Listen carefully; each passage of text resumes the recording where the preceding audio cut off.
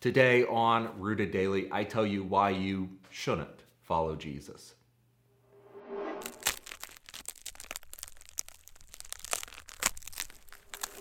Welcome to Rooted Daily, the podcast where in 10 minutes or less each day we root you in the Bible so you can grow with God. I'm Brandon Levy, and grace is free, but our faith is not. To put our faith in Jesus, it doesn't just cost a lot, it costs everything. So why should you not do it? Why should you not be a disciple of Jesus? Why should you stop growing in your faith? And the Bible is actually quite clear. There are a lot of reasons not to follow Jesus. Now, don't get me wrong. Jesus wanted people to follow him. He called people to follow him. But understand, he made it clear to the people in the first century and to us in the 21st century that if we do, there will be a cost. Listen to Jesus in Luke chapter 9. Then he said to the crowd, "If any of you wants to be my follower, you must turn from your selfish ways. Take up your cross daily and follow me. If you try to hang on to your life, you will lose it. But if you give up your life for my sake, you will save it. What good is it for someone to gain the whole world and yet forfeit or lose their very soul?" Luke 9:23 through 25. Or a few verses over. Then he said to me, "Follow me." "Lord," he said, "first let me go bury my father." But he told him, "Let the dead bury their own dead. But you go and spread the news of the kingdom of God." Another also said, "I will follow you, Lord, but first let me go and say goodbye to those at my house." But Jesus said to him, "No one who puts his hand to the plow and looks back is fit for the kingdom of God." Luke chapter 9, verses 57 through 62. Then a couple of chapters over in Luke chapter 14, now great crowds were traveling with him. And so he turned and he said to them, "If anyone comes to me and does not hate his own father and mother and wife and children, brothers and sisters, yes, even his own life, he cannot be my disciple. Whoever does not bear his own cross and come after me cannot be my disciple." Luke 14:25 through 27. Now, look closely here at Luke 14 if you have it open in your Bible. I read over these words of Jesus about what it means for us to follow him. And I notice that these words, they're kind of sandwiched between two parables and then a final concluding statement. Now, the parable that Jesus gives just before these words is about a bunch of people making excuses. You ever do that? Make excuses even about following Jesus? Well, in this parable, a rich man, he's giving a great banquet, and he sends out his servants to tell people, "Come, for everything is now ready." But they all began to make excuses. Luke chapter 14, verse 18. And the excuses they gave were pretty lame at that. "Oh, well, I just bought a field. I need to go see it." Or, "I just bought 5 yoke of oxen. I need to try them out. I just got married. I can't come." Those are lame excuses, right? And how did the master feel about their excuses? Then the owner of the house became angry and ordered his servant, "Go out quickly into the streets and the alleys of the town and bring in the poor, the crippled, the blind, and the lame." "Sir," the servant said, "what you ordered has been done, but there is still room."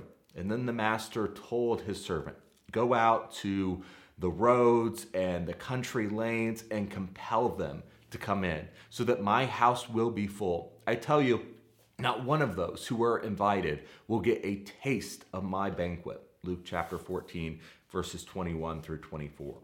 So that's the parable that Jesus gives before his teaching about what it means to follow him. And the parable he gives after is about the importance of counting the cost. If you are going to build a tower, or if you're planning to go to war, this is what you need to do. You need to count the cost. And I don't think that's a coincidence. I'm convinced that the Holy Spirit had Luke put Jesus' teaching about following him in the context of these two parables for a reason. Why? Well, because everything is ready for us, for you to enjoy the great banquet of following Jesus, experiencing the abundant life of being a fully devoted disciple. And some people make excuses as to why they can't come to that banquet, lame excuses at that. And because of that, they will never taste what it's like to really follow him.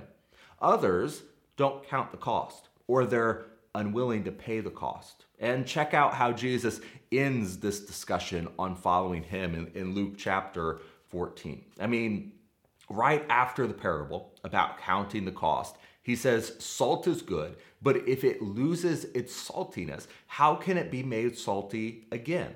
It is fit neither for the soil nor for the manure pile. It is thrown out. Salt is good. Being a fully devoted follower of Jesus is good, very good. But if it's not fulfilling its purpose, what good is it? Whoever has ears to hear, let them hear. Luke 9:35.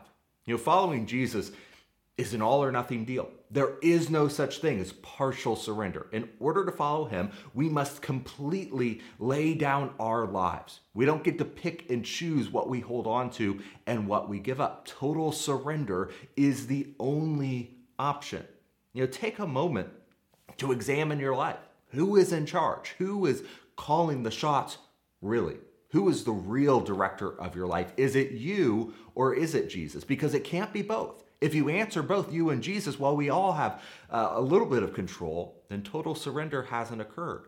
Jesus will not stand for it. He will not share his throne. Call him selfish if you like, but that's just the way it is. Jesus desires you, and he is not willing to share you with anyone, including yourself. Total surrender is an outlandish extreme that justifiably produces discomfort.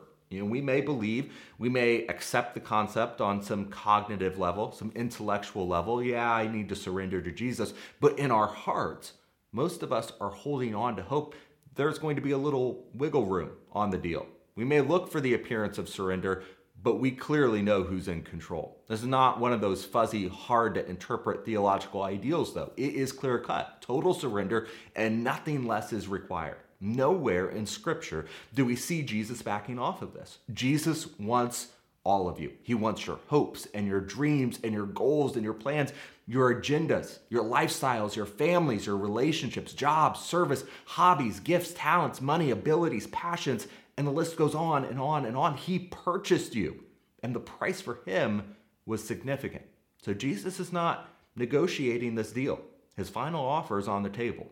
Whoever has ears to hear, let him hear. Luke 9:35. That's why maybe you shouldn't follow Jesus. Following Jesus is a big deal with a big cost. And if that price is too high for you, then you shouldn't follow him. If it's not worth it to you to lose everything, don't try to be a disciple. But here's the flip side. If you do, if you sacrifice everything, if you die to yourself, you can live for Jesus. And you'll find out it is always worth it. Paul told us in Philippians 3:13, brothers and sisters, I do not consider myself yet to have taken hold of it, but one thing I do, forgetting what is behind and straining toward what is ahead, I press on toward the goal to win the prize for which God has called me heavenward in Christ Jesus. The cost of following Jesus is huge, but if you press on, it's worth it. And that'll do it for this episode of Rooted Daily. I cannot wait to sit down and open up God's Word with you next time. Thank you for watching this episode of Rooted Daily. We're praying that you're growing with us as we study the Bible and use God's Word as our only foundation. If you appreciate this content and want to make sure others see it, subscribe to the podcast on your favorite app and hit the share button. Most importantly, if you're ready to take the next step, repent, be baptized, and hand over your life to Jesus, let's talk today. Just send me a text to 317-207-2734.